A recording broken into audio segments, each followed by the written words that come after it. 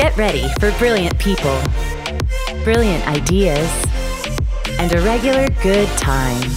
This is Brilliant Thoughts with Success People editor Tristan Ahumada, the show that thinks about how personalities, relationships, and communication shape business success. And now here he is, Tristan Ahumada. Well, I've got something different for you today. An American performance coach and motivational speaker. His name may be familiar.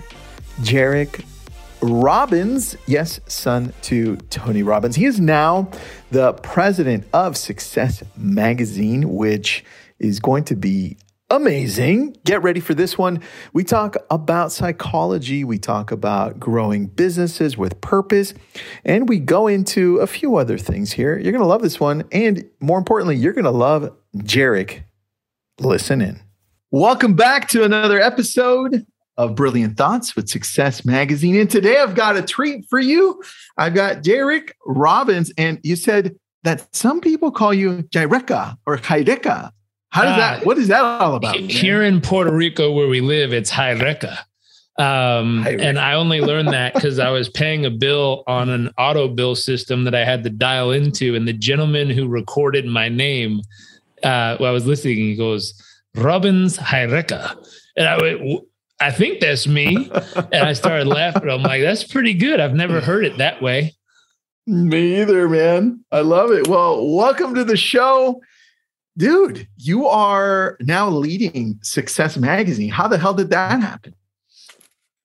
Someone hit me up on Instagram and said, I'm not joking. I'd like to set up a serious meeting to discuss something. If you're interested, let me know. Here's my LinkedIn profile so you know I'm legit. Who was that? Who is this somebody? That's a strange... I forget the name. It is a strange request.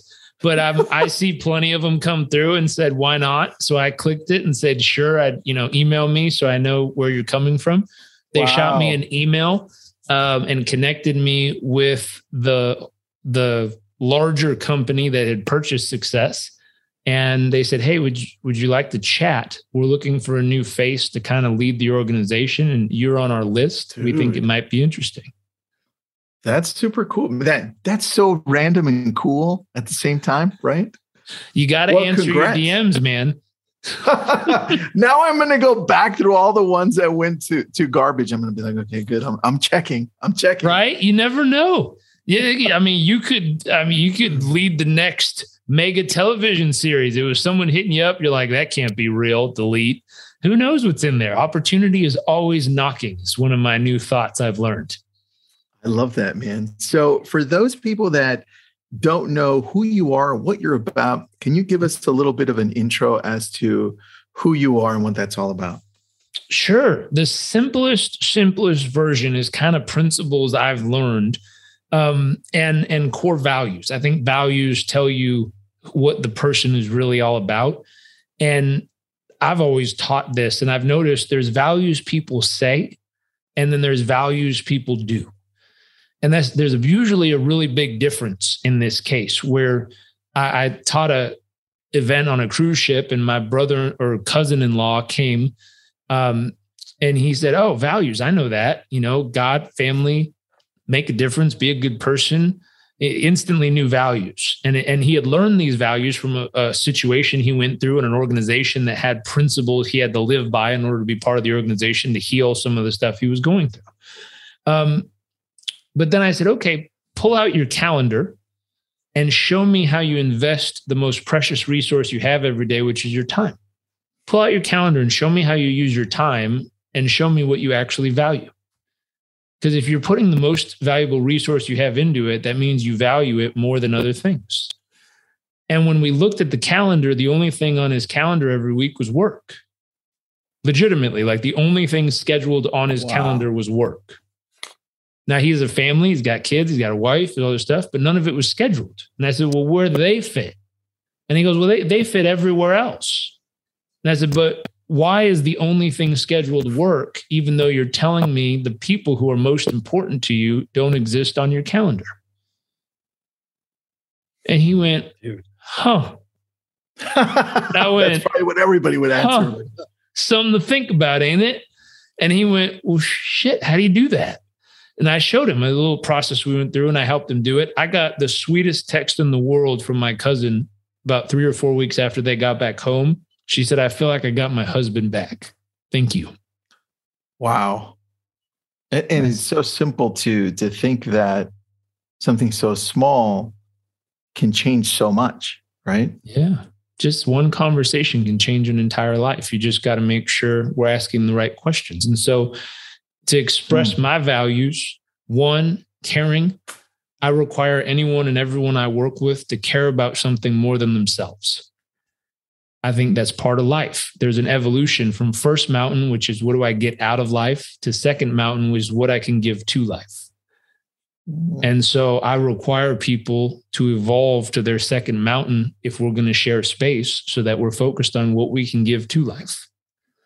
I think they've got to be, number two, willing to do the work. A friend of mine, Allison Armstrong, taught me that willing is an action word, not okay, fine, I'll do it, but use their willpower to drive things forward, to do the work, use their willpower to will themselves into the daily activities necessary to live the great life they want to have. Mm-hmm. And I went, ooh, that's powerful. That's really powerful. Honesty comes up next for me. And honesty meaning being willing to tell the truth and the whole truth. Doesn't always have to be pretty, doesn't always have to be bad. It just has to be what's real. If we know what's real, we can do something with it. I explain that to people and say, if I was going to help you get somewhere and you told me you're in Boulder, Colorado, and you're trying to get to New York, I'm going to give you a certain vehicle to use. I'm going to give you a certain time of day or year to drive. I'm going to give you a certain kind of setup for the tires, snow, no snow, mountain roads, straight roads. But in reality, if you were actually over in Louisiana, that's a whole different setup. That's a whole different strategy, whole different vehicle, whole different timeline. And so you got to be honest with where you're really at, what's really going on if we're going to help you get somewhere. Otherwise, we're going to prepare you improperly.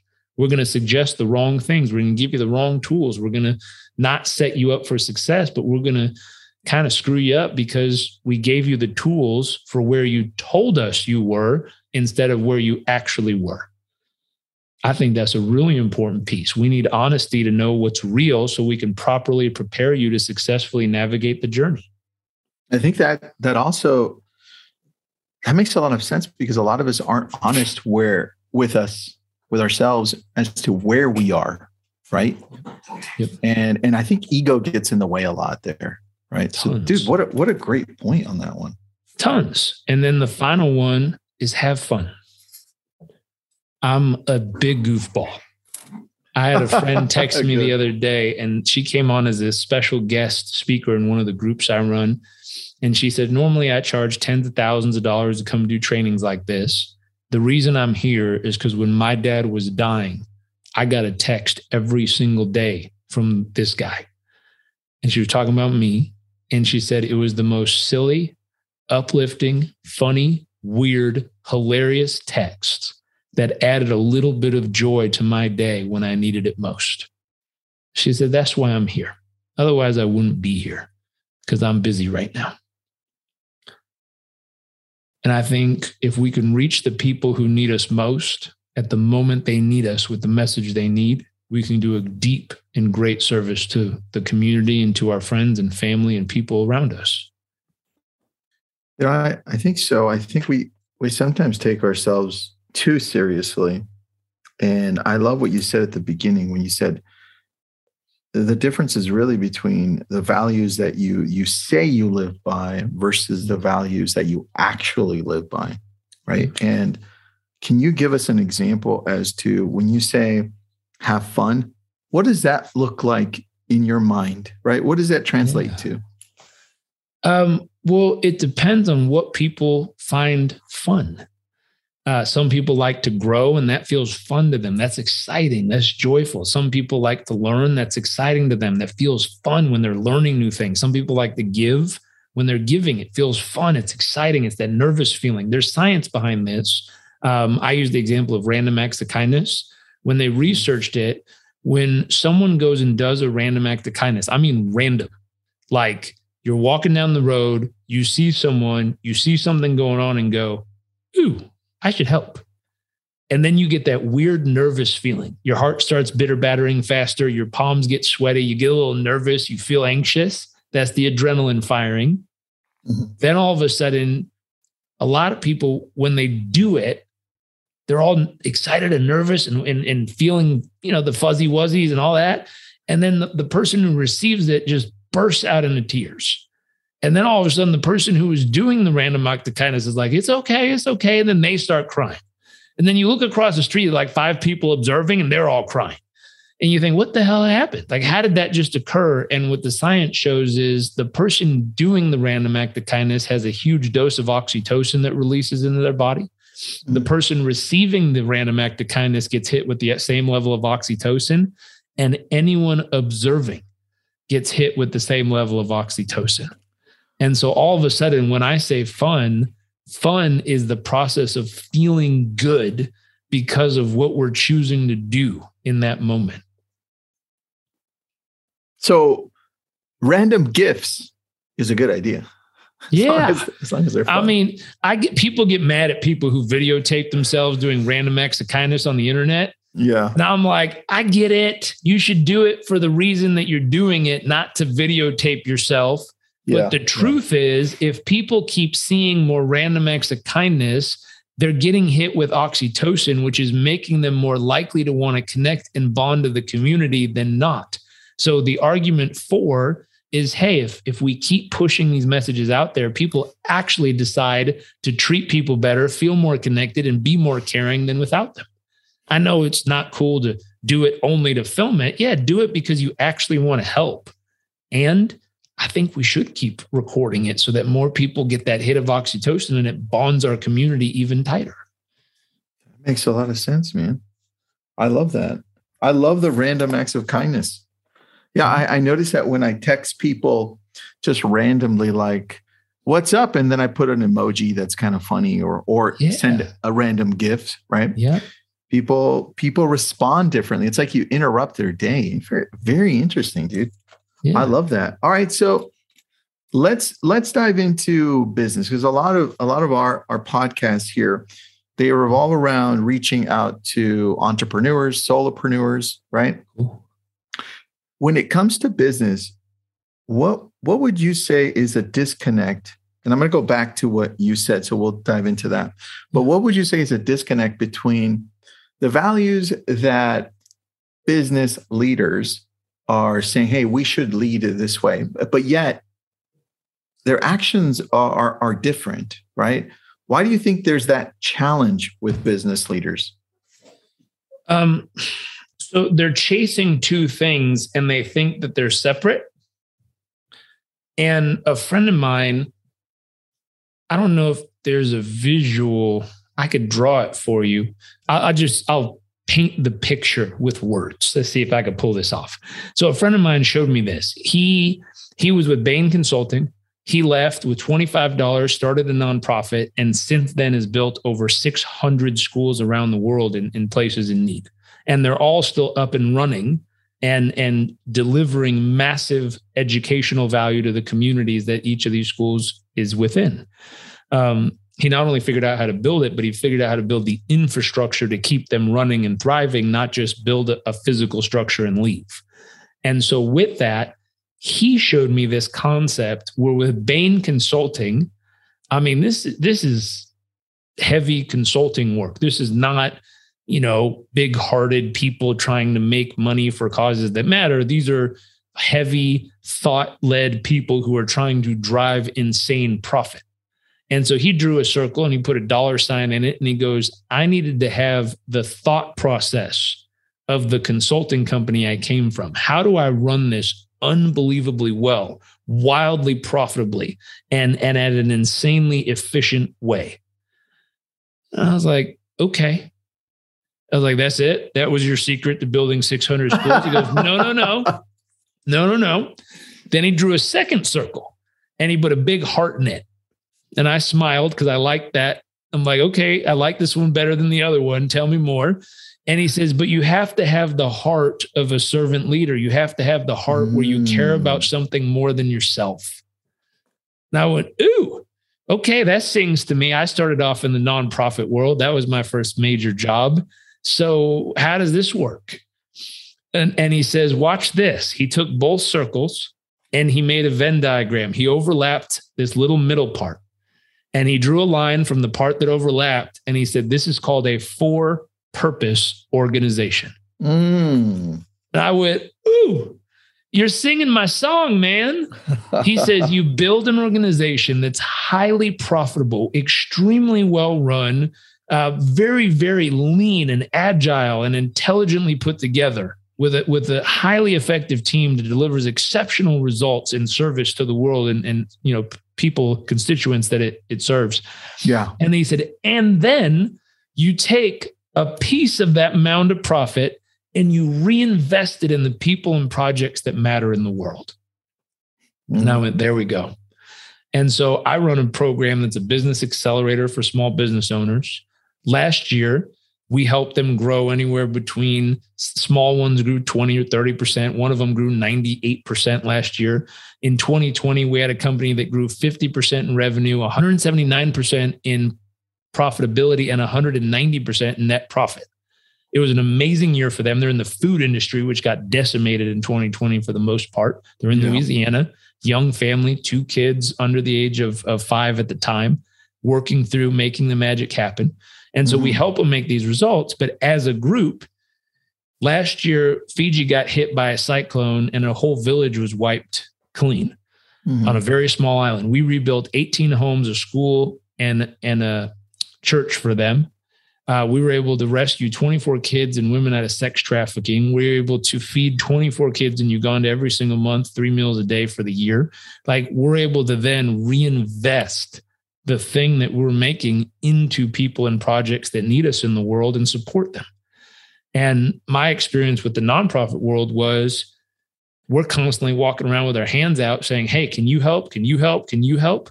And I'm like, why don't we just build a machine that pumps all the money we need into this so we never have to ask? We can just go do what needs to be done. And I think that's where the for-purpose organization comes about, is we build the machine called our business that delivers extreme value to our clients and constituents. We then take a piece of the revenue, reinvest it into the purpose projects, and we have our for-purpose organization that has a never-ending machine that will always produce an unlimited amount we can use to go do good in the world. That's so key, man. I think the for-purpose organization idea, I think that can really drive companies and leave legacies like they want to. Yeah. Totally. Interesting. And it challenges people in the nonprofit to say, hey, we don't have to go around begging people for money all the time. We can build a machine and produce our own revenue source and drive it as big as we want, and then use the revenue to go do great things in the world. And I then go talk to the people who are good at making money, but need a little bit more heart, and say, hey, what are the people and projects you're committed to making a difference for in the world? Let's find something more than yourself to care about here. And I challenge them to find their second mountain and find something more than just themselves to do it for, so we can take care of more in the world. So with this for-purpose organization, I think this fits into the world that we're in. What have you noticed as we're heading into like Web 3.0 and we're in the current cultural climate that we're in the United States and other parts of the world too? Yeah. What would you say is the biggest challenge we're seeing humans face when it comes to building businesses or organizations like a for-purpose organization? Sure. So one of the biggest challenges people have is they never went to business school. They never learned how to do it. Most entrepreneurs had a great idea one day and went for it. And we're building the plane as we're jumping off the side of the building, trying to figure out how to fly. I certainly did it that way. Mm-hmm. I remember I had a hilarious story where on a Friday afternoon, I decided to start a business, and I put up a website. Someone called me and said, I'd like to work with you. I said, great. He said, can you send me a contract? I hung up the phone and I went, sure. Hung up the phone and went, well, shoot, where do you get a contract? And dude, what is up with random messages to you? The world loves you, man. I'm telling you, opportunity is always present. You just have to open your eyes to it. And so I said, okay, I didn't have a contract. I pinged a friend who worked for a company that had contracts in a similar industry. I said, can you send me your guys' contract to look over? He sent it to me. I retyped up my version of the same contract. I sent it to the person. He sent it back with a credit card on it. And then I called my mom and I said, Mom, how do I get money off a credit card? She said, honey, are you in trouble? And I was like, no, I'm not in trouble. She goes, why are you trying to take money off your credit card? I said, Mom, it's not my credit card I'm trying to get money off of. I'm trying to get money off of someone else's credit card. She's like, honey, that's illegal. You can't do that. I'm like, no, you don't understand. He signed the form. He told me I could take the money off the credit card. How do I do it? And she started laughing. She goes, oh, honey, you need a merchant account. I said, what the hell is a merchant account? So I Googled merchant account and some company popped up, which is probably an ad. I clicked it and called them and said, hi, I like merchant account. They said, do you own a business? I said, kind of. They said, do you have an EIN or a LLC or are you sole proprietor? I was like, let me call you right back. I Googled business. I figured that out. I went downtown that afternoon, applied for a business license. I got insulted by the dude in San Diego who does business licenses. He saw my name, Jarek Robbins. He said, how much did you have to pay for that last name? And I said, excuse me? Oh, dude. He said, well, Jarek clearly isn't from here. So how much did you have to pay to get the Robbins last name when you moved here? Wow. Seriously? Wow. People in the city are real kind to new business owners. I learned not so much. So I said, thank you. That's nice of you to say that. Got my business license as a sole prop, went back home, called back the guy in Boston and said, hey, I'm a sole proprietor. Here's my business number. He said, okay, I'll see if I can get this done for you ASAP. Maybe I'll get it to you by Monday. I said, here's the problem. The guy's first session is Monday, and I need to charge his card before the first session. He said, I'll get it to you as soon as we open.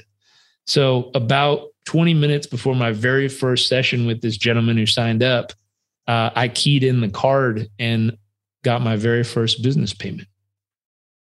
Dude, you know what? That's just, to me, that just shows that we overthink things. And I think we look into, let's say you and I are trying to start a business. We look at successful people and like, oh, we need a business plan. We need to outline this. And the truth is we don't. We just need to actually dive into it. Yeah. Right? The overthinking.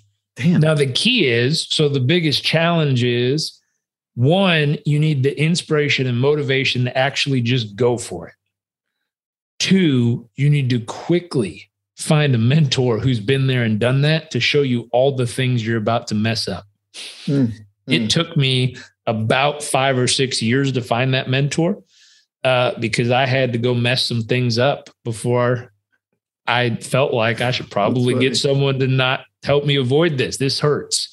I think the year that I found my mentor was I decided to do seminars and events all over the world. I did 20 events in 20 cities, Stockholm, London, New York, Tokyo, Australia, South Beach, Toronto, Vancouver, LA, San Fran. I was all over the world in 1 year. I helped more people than I'd ever helped in my life. I made more money than I've ever made in my life. I got to the end of the year. I went to my accountant and he said, how do you think you did? I went, dude, I crushed it. It was the best year I've ever had in business. He said, you don't know how to read a P&L, do you? And I said, what are you talking about? Look at the number. It's right there. And he goes, you're looking at the wrong number. I went, what do you mean? He goes, see this number down here with the minus in front of it? He goes, that's the number you got to pay attention to. And that was the one and only year I've ever run negative as a business. The way he explained it to me is, if you would have stood home and stared at the wall all year, you'd be $20,000 richer than you are right now. Wow. I went, this guy's a jerk. It's like, I need a new accountant. He's like, I'm not trying to be mean. I'm just telling you You spent more than you made. You had to personally fund yourself. He goes, let me put it another way. If you would have got a job at McDonald's, you would have been richer than you are right now. And I was like, this guy's really a jerk. Like, he's a double jerk for that statement. And I thought he was being mean to me, but he was trying to tell me a truth I wasn't ready to see. The honest part. He was being honest. I wasn't. I was in my own little world and brain of I'm super successful and I'm killing it. And in reality, I had to get real and get honest and go, I am successful in helping people. I'm not successful in understanding how to properly run a business at this point. Dude, that's so key, because I do see a lot of businesses, they seem to run off of their desire to be perceived as successful. That's right. And how did you turn that around? Because now we're going to be talking to that part of the audience, which I know everyone goes through at some point in their life. So how is it that you turned it around, and what should we be paying attention to turn it around? There was a book written by a guy, and I saw him speak live. And I've known this guy since I was very, very little. But every time he got up to speak, I would usually leave the room because I thought what he talked about was boring. Who was this guy now? I want to know. This guy's name is Keith Cunningham. Okay. He wrote a couple books. One of the books is called The Ultimate Blueprint for an Insanely Successful Business. It says great operators get tired, great business owners get rich.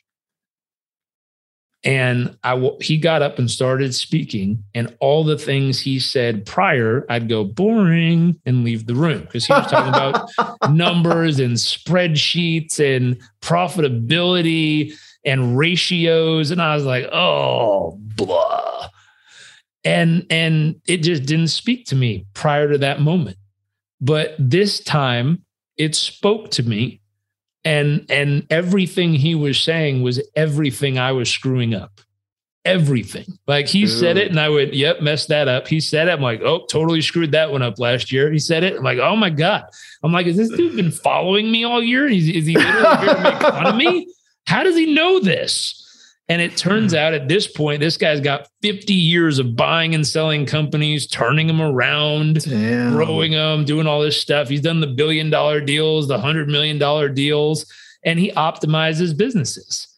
And for the last 7 years, I've worked one-on-one with him in the background, and he has given me a business education that I don't think most universities could come close to. I still take classes on the side at Harvard Business School and stuff like that to tighten up other tools. But the tools he's given me have given me the ability to not only grow and navigate my own business. We grew in the last 3 years about 143% cumulatively over those years. None of it was focused on us trying to update our sales and marketing. All of it was focused on adjusting the internal operations to be a proper business running at full capacity. I'll give you a different way to look at this. I had a real estate agent who hired me a handful of years ago to work with him. Mm-hmm. I focused on his health, his family, his sleep patterns, his ability to focus during the day, how to become happy, healthy, strong, and more fulfilled. We never once talked about his business, and his business grew from 3 million to 14 million that year. Dude, that makes a lot of sense, because you're focusing on the core priorities of our existence. I love that. I have a weird feeling that when you optimize the human, everything else in their life becomes the ripple of them being at their best. All right. On that, because I love this talk, okay? And you probably have some of the best experiences with this.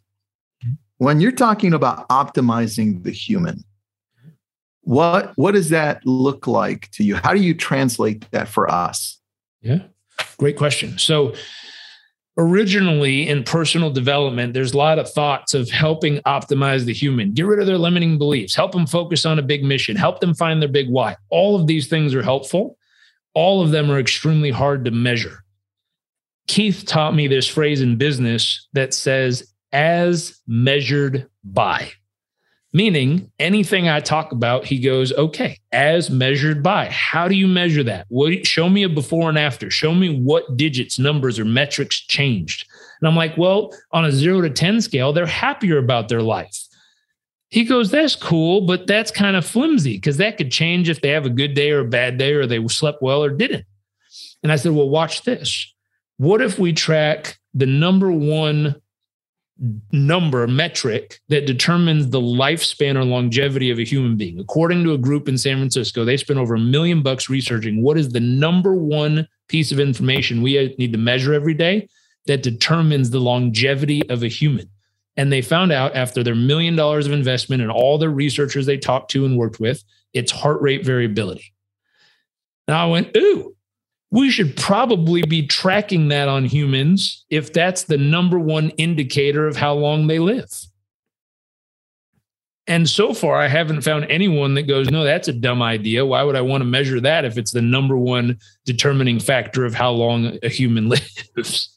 And so I said, okay, let's track the heart rate variability. And then let's put together protocols and rhythms and habits and routines that actually improve the heart rate variability. That's measurable. I can show you when you start with me, your heart rate variability is 46. After working together for a year, we got it up to 56. After 3 years, we got it up to 66, now aiming on 70 some weeks average. And people go, oh my gosh, I've increased my heart rate variability over the last 3 years, which means I've increased my lifespan. How do you increase the heart rate variability? Lots of different things we can do there. But let me give you a few other statistics we measure. So I figured out if you want a human being to be at their best, I said, well, wait a second, let's reverse engineer this. If you wanted to totally screw up a human being, what do we have to take away that just wrecks their world? And I was like, okay, wartime scenario, we're in war, someone captures us. What are the first 3 things they restrict? If they really want to screw us up, they want to torture us, they just want to mess us up, what are the first 3 things they take away? Sleep, food, and movement. Oh, dude. Sleep, food, and movement. And then I looked at business owners and I went, what are these hustle culture, grind, I don't sleep, I'll eat when I have to, and I sit at my desk all day. I was like, oh my God, these people are torturing themselves. I had someone stand up at an event one time and go, well, shit, when you put it that way, it doesn't sound very good, does it? I said, no, it doesn't. When you put it that way, it makes sense. Yeah. Like, there's no one who wouldn't see it that way. Totally. This is torture. But people are calling it, work hard. Do you have what it takes? Are you a grinder? Are you a hustler? Are you someone who works 24 hours a day and all this stuff? But even Mr. Hustle himself, Gary Vaynerchuk, is a huge fan of sleep. And he knows more than anybody that if you get high quality sleep, it gives you a fuel tank to go about the world. And so the next thing we measure is sleep. The key number you're aiming for is 7.5 to 8 hours of sleep, but high quality sleep. Because some people get 8 hours of sleep, wake up feeling exhausted. And what that means is they didn't get the right REM or deep sleep, which is 20% REM, 20% deep is the target you're aiming for. So 7.5 to 8 hours with 20% REM, 20% deep. REM sleep is where our glial cells cleanse our brain tissue to get the neurotoxins out of our brain. The side effect of not getting REM sleep is Alzheimer's, possible immediate heart attack of too much toxins built up in the brain tissue, the ability to lose memory. And that sucks, and you can't fix it once it's there. It does suck. It does suck. But if you can prevent it or slow it down or offset it by getting great sleep early, my gosh, you're offsetting your chances. What else could we do? So heart rate variability, sleep. I think the ability to focus the mind. Nowadays, especially, look at how many things blink and buzz and ding and tweet and they're always trying to catch our attention, which makes it extremely hard to focus. I mean, most people's focus is enough seconds to go and swipe to the next thing on whatever platform they're on. And that's like milliseconds. True. We don't stick with something long enough to even hear the second line. We're like, nope, nope, nope, nope. Ooh, that's interesting. Nope, nope, nope. And so focus is gone. And so I'm like, what could we do to train focus, to have someone be more present to their life, to have someone experience the richness every day of what's actually happening around them? And I looked for tools. How do we measure that? And I'm like, meditation. And every time I talk to meditation to business people, they're like, you want me to climb a hill in Tibet and learn how to chant or some shit? Like, what are you telling me to do? Well, that might work. Honestly, it would probably change your life if you did. But I don't think I'm going to get someone from Goldman Sachs or someone from these places to do that. No. They don't value it enough. They've never put their time there. True. And I can't measure it because they said, I've tried meditation. I shut my eyes. I talked to myself for 20 minutes. I opened my eyes and I don't know what the hell's changed. How do I know if it worked or not? Yeah. I'm like, damn it. And I was on a plane one time coming back from Paris into Chicago. I sat next to this guy. We started chatting each other up. And turns out he was a child researcher for people with ADD and ADHD. And I went, ooh, is it solvable? Can you fix it? Can you help kids? Like, or are they screwed for life? Like, how do you do it? I'm like, I mean, you're the doctor. You research it. Tell me, is there hope? And he said, there is. We found this device. We put it on their head. It's a medical grade EEG brain scan that scans the brain, and it has them follow they call it neurofeedback. So when they clear their brain, they get little birds chirping. And when their brain has thoughts, you get a storm, like a storm in your mind. And so you hear thunderstorms and lightning bolts when there's thoughts, and you hear tweeting birds when you've cleared the storm, and now you're totally focused. Wow. And he says, what we tell the kids is it's a game. And the way to play the game and win is to get as many birds as you can. And if you know kids in games, they'll figure out how to win.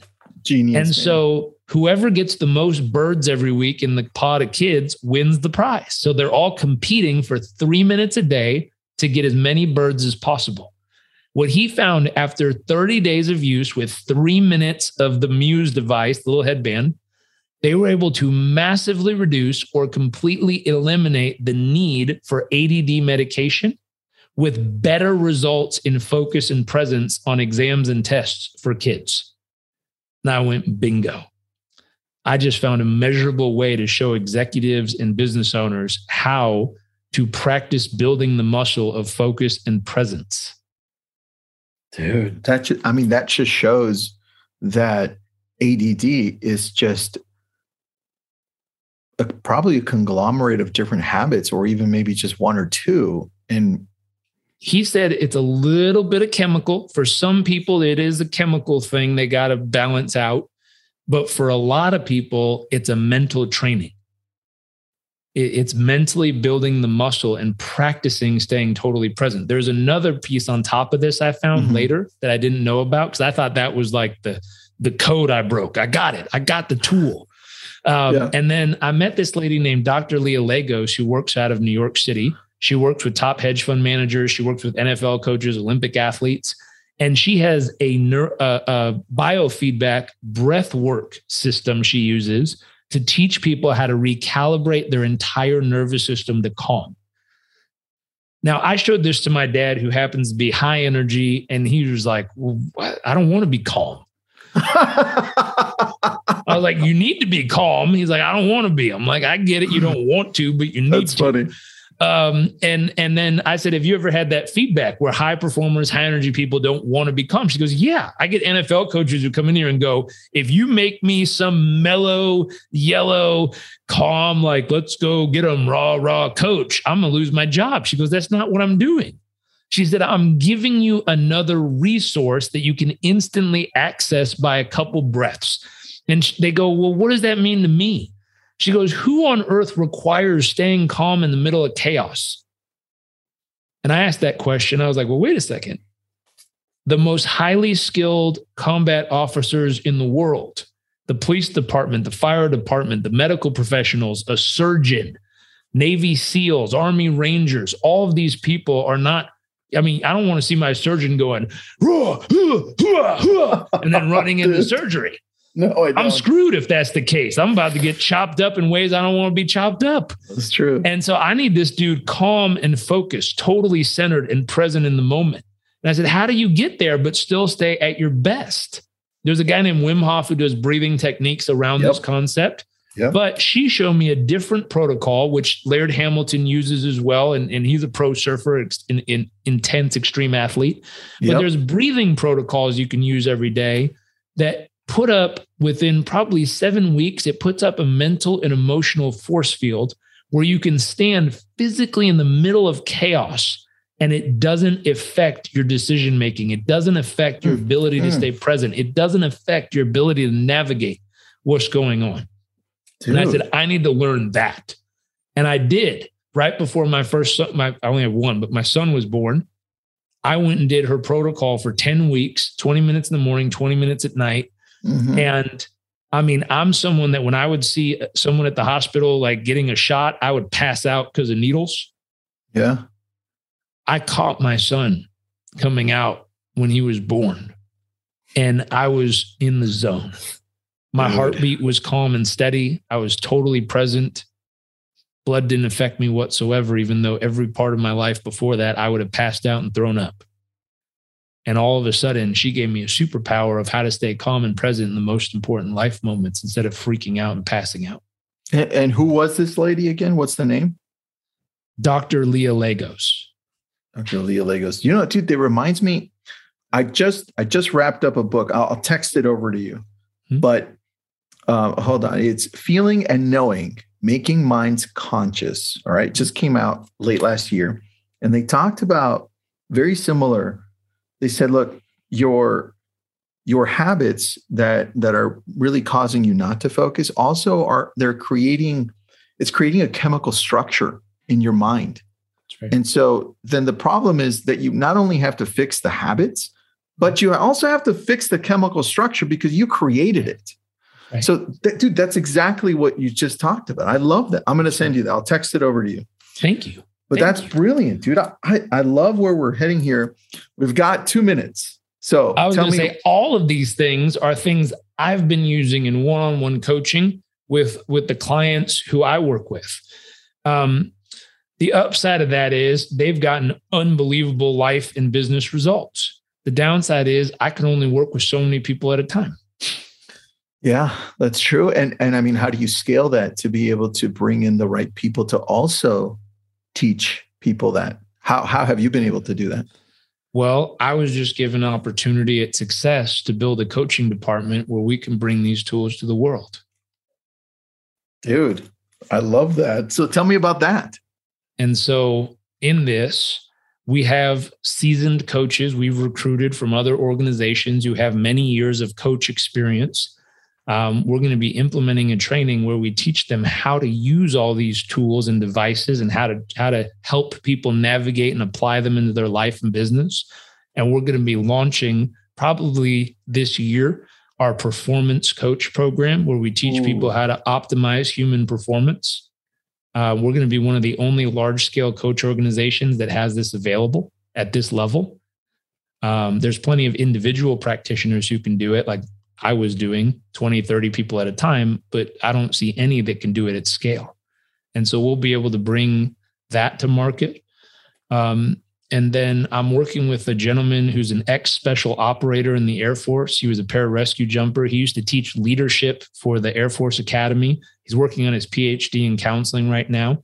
I'm having him come over to help us put together leadership principles so that we can coach on leadership principles from leaders who've been there and done that, who've actually been in high intense situations where leadership is required to navigate, and teach business owners how to use principles like that in their business and in their leadership. I've had him privately working with a few clients of mine, managers and other leaders, and they've had phenomenal results within just a few sessions of him showing them how to be a better leader inside of the organization that they're there to lead. And so we're going to be bringing these principles through our coach programs to life. And then we're going to be working to do it at scale. So more people have access to use this material, and you don't have to go pay the $15,000 or $30,000 to access the few professionals on earth that know how to do it. We're going to see if we can make it available for the masses.